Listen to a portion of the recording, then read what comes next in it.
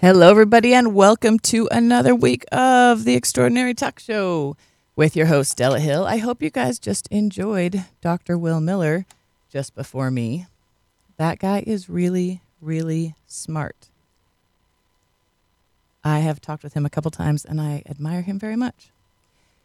So this week, give me a minute while I'm working on some technical things.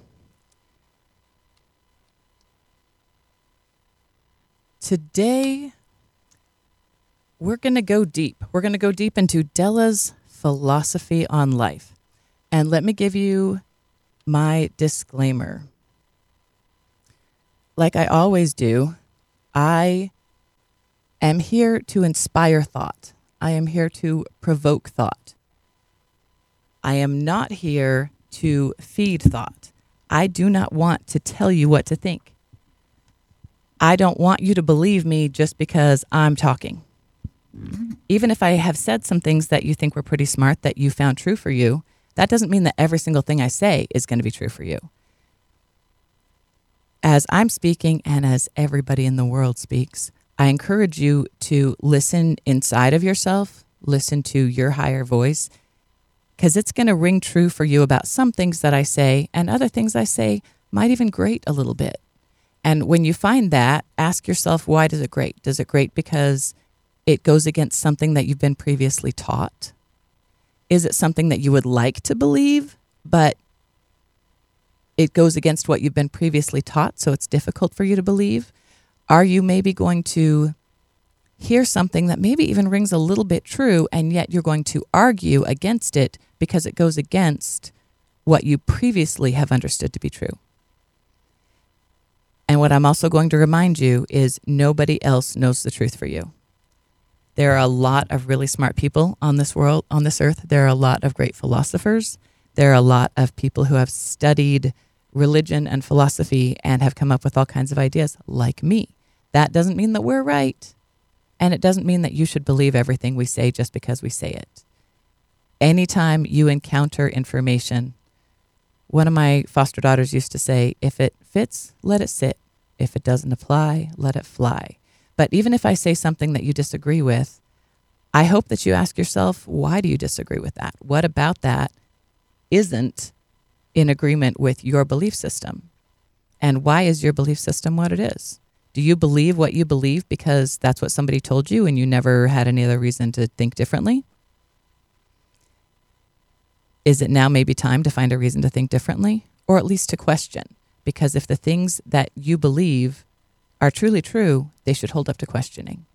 And don't you want to know what the real truth is? So, Della's philosophy on life. Here, guys, we are here to answer two main questions. One is to remember who we are.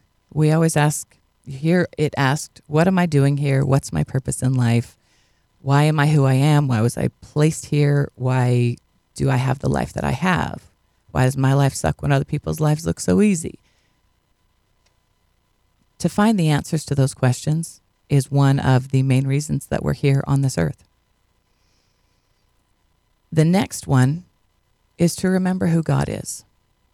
And I don't say to learn who God is, because you already know who God is. Before you were born, you were in God's presence. You know who God is. You're here to remember who God is from this standpoint, from this perspective, from this human life. And then I believe that the next step after that, or along the way with those things, is to recognize the Godhood that is in you. And this is not to blaspheme or to take away honor or power from the God that we speak of, the God who we believe created this world, but to recognize that he created you as he is, which means he created you to also be God, to also have the power of God. And that is what you're here for. Now, that might seem a little bit too much. If so, cool. Take your time with it. Like I said, I don't expect you to believe me just because I'm saying it. I also believe that we get more than one shot at this. I don't think for a second that this teeny, teeny, tiny speck of time that my life is, my life, maybe I'll live 100 years. And in the billions of years, trillions of years that this earth has been around, that's a teeny, teeny, tiny speck of time in the lifetime of this earth. And this earth is really only here for a teeny, teeny, tiny speck of time in the lifetime of the universe. And I have previously been taught that this speck of time within this speck of time and my behavior within it was what the entire rest of my existence throughout of all eternity depended on. And guys, I'm not buying that. I don't think that this teeny tiny speck of time within a teeny tiny speck of time is the crux where my eternal salvation and glory rests. I think that even if that were true, God would have made this life a whole lot easier. Because I don't believe in a God that's vengeful. I don't believe in a God that strikes with anger. A God who is angry, who demands compliance and will punish us for not giving that, is a smaller God than the God that I believe in.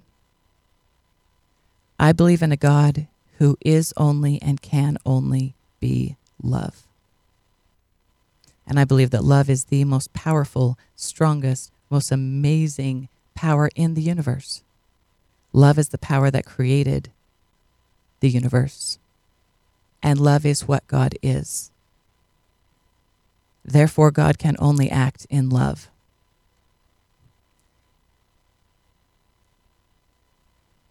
And in acting in love, He wants us to be able to be in His presence. And I was taught that I had to do certain things here so that I could be in God's presence after this life. What I'm coming to understand is that I don't need to wait till after this life. That I am in God's presence right here, right now, and so are you. That God is everywhere. That God is in the profound and God is in the profane.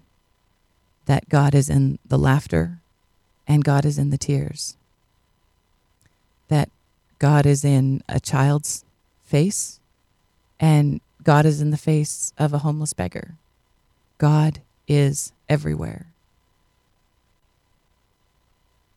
If you look for God and only find Him in the joyful, you're missing half the picture. And God didn't send us here knowing that we had one shot and only one shot at figuring all this out so that we could buy or earn the privilege of coming back to Him. And another reason why I believe that is because God knew when I left where I was before earth and came into this body, He knew that I would not be able to follow all the rules that I was going to be told to follow. He knew that this list of do's and this list of don'ts that I would be told I was supposed to follow in order to be with Him again would be very confusing. And not only that, but that it would not be possible for me, Della, to comply with those things to the level required in order to meet what I had been taught was the requirement for heaven. God knows me well enough that He knew my faults and He knew my failures, and He knew before I came to earth that I would not be able to comply with those things to the point I would be told was necessary. So if all those things were true and God sent me here anyway, it meant that He was saying goodbye to me forever, that He was sending me out of His presence knowing that I would prove myself to be unworthy to come back. And my friends, I'm not buying that. God sent me here not to prove anything. He knows who I am. I don't have to show Him. This is no test. God knows exactly who I am. He knows what I'm capable of. He knows what my tendencies are, and he knows the same thing about you, and he loves us anyway. And he offers himself to us, not only when this life is over, but right here, right now. And it's our job to recall that relationship that we have with him. And your relationship with God probably does not look the way my relationship with God looks, because you have a different relationship with God than I have. He loves you every bit as much as he loves me. There's no question about that.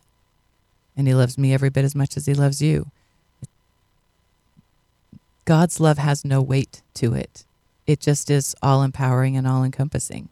And you are worthy of it and deserving of it, no matter who you are, no matter what family you were born into, no matter what choices you make, no matter what you look like, no matter how much money you have. You are worthy of God's love. And this life itself, let me tell you what I think this life is. I believe this life is a type of dream, a type of an illusion or simulation. If you have had the opportunity to do virtual reality, I use a metaphor similar to that. Let me explain, even if you haven't used virtual reality. My kids used their allowance and bought these really cool virtual reality systems, not ones that go on your phone, but ones that have markers on the wall and a big helmet and controllers for your hands. And when you put on this helmet and put in the headphones, it blocks out any vision and any hearing of the room that you're standing in. So you might come over to my house and stand in my living room and put on this helmet, and all of a sudden you are taken into this virtual world that you can tell isn't real. It's not as crisp as the world that you're used to, but it's enveloping. And within a few moments, you buy into it.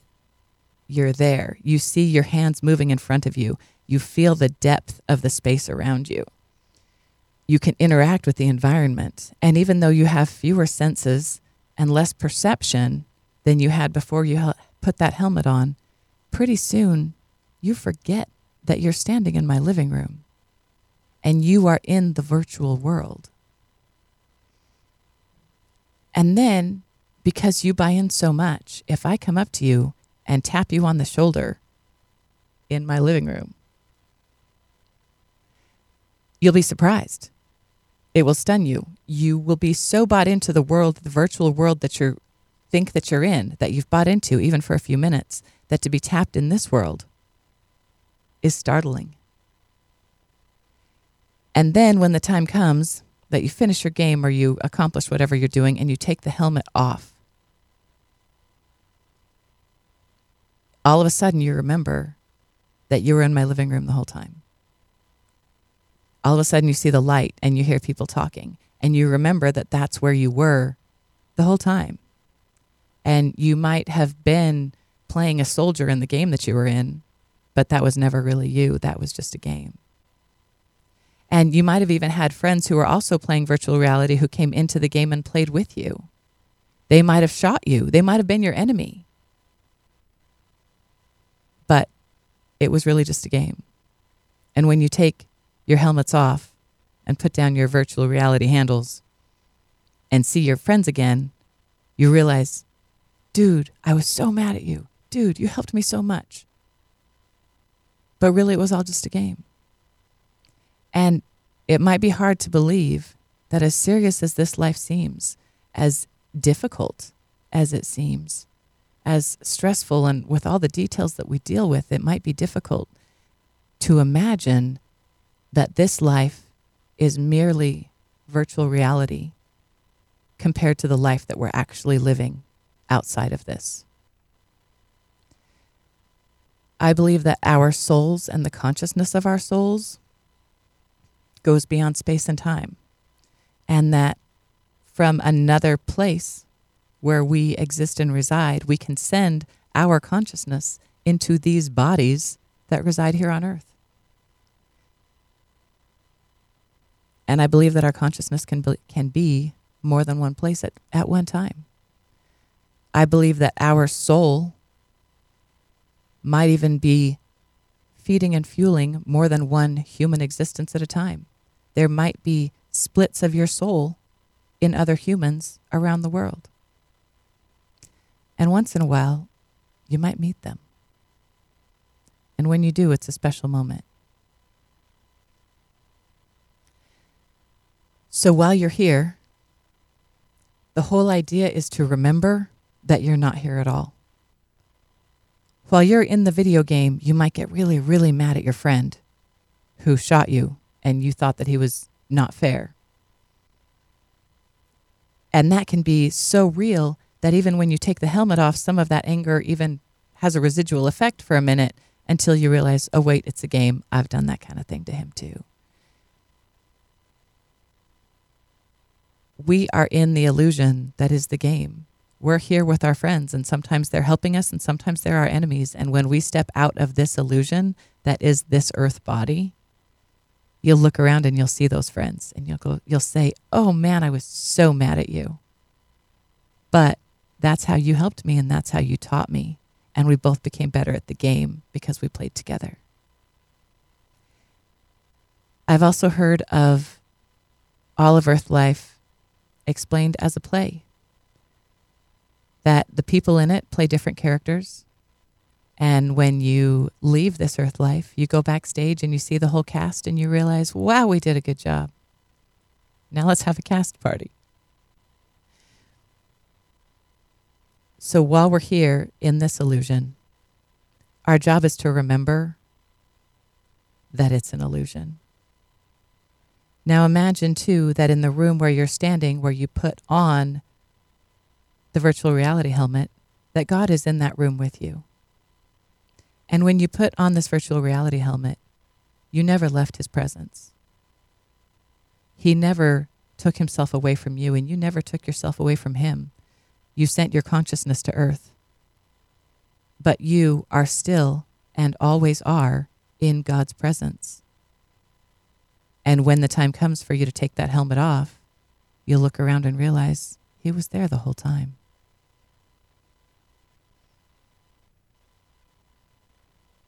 As I say these things, how do they feel to you? Do they resonate? Do they ring true? Do they make you curious? Because the thing I want more than anything is for you to think about it yourself. I want you to change your thoughts. I want you to have independent thoughts. I want you to consider for yourself what is true for you, and I want you to listen to that voice inside you that tells you what is true for you. And if right now you're confused, ask again later for some clarification. Della was talking about some crazy stuff. What of that should resonate with me? Now, another part of this is we don't just get one game. We play one game, we learn from it, we take the helmet off and realize we're still with God, we're still with our friends, we're all helping each other, even when we think that we're not. Then we put on the helmet again and start another game and go through it over and over and slowly get better. Slowly take some skills from game to game with us. And if you're not sure what I'm talking about is reincarnation, the point of living more than one life. Because as I said earlier, I don't believe that this speck of dust in time that is my life, which is in this speck of dust in time that is the life of this earth, which is the speck of dust in time that is the life of this universe, is what my salvation for the rest of the universe depends upon. I just don't. I think if that was true, God would have made it a whole lot easier. But I also think that it's easier than we think it is, because we don't need to put so much pressure on ourselves to get it all right the first time, because we get more than one shot. In fact, we get as many shots as we need. We can return to this existence on this earth, different lives, different bodies, as many times as we need to figure it out. And you might think, well, you don't remember your other lives. How can you take what you learned from those lives into this life? Well, honey, you already are. You already have. You just don't know it. Isn't there something that you've learned that you did it the first time and thought, wow, this is so easy, it feels like I've done it before? Well, chances are you have. Chances are you did that in a different life. You might recognize someone and say, I've never met you before, but you seem so familiar. Well, maybe you have met them before, but it was in a different life. There is a lot of research and information on reincarnation, past and recurrent lives. Dr. Brian Weiss wrote a couple of books that are really fantastic that explain some of his very specific cases that he worked with himself. Of course, I adore my teacher, Dolores Cannon, who was also a past life regression hypnotist and whose process I have learned and become certified in as a quantum healing hypnosis technique hypnotist, so that I can also help people view their past lives, experience their past lives, and take more of what they learned in those lives to remember it here in this life. And that's always a beautiful thing, because your higher self always takes you to see the past life that will give you the most benefit now. We do have more than one shot. We have more than one chance. And no matter how many times we think we're screwing it up, we're not. Every mistake is a detour in the right direction. Every time we're being hard on ourselves, we really should give ourselves a break, because nobody, including God, expects us to get it all right the first time around. None of us are even on our first time around.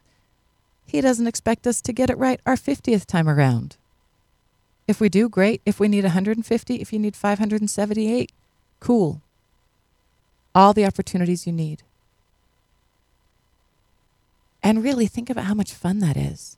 Because I like this life. I'm having a lot of fun in this life. But I think it would have been cool to live in the 1700s in Italy.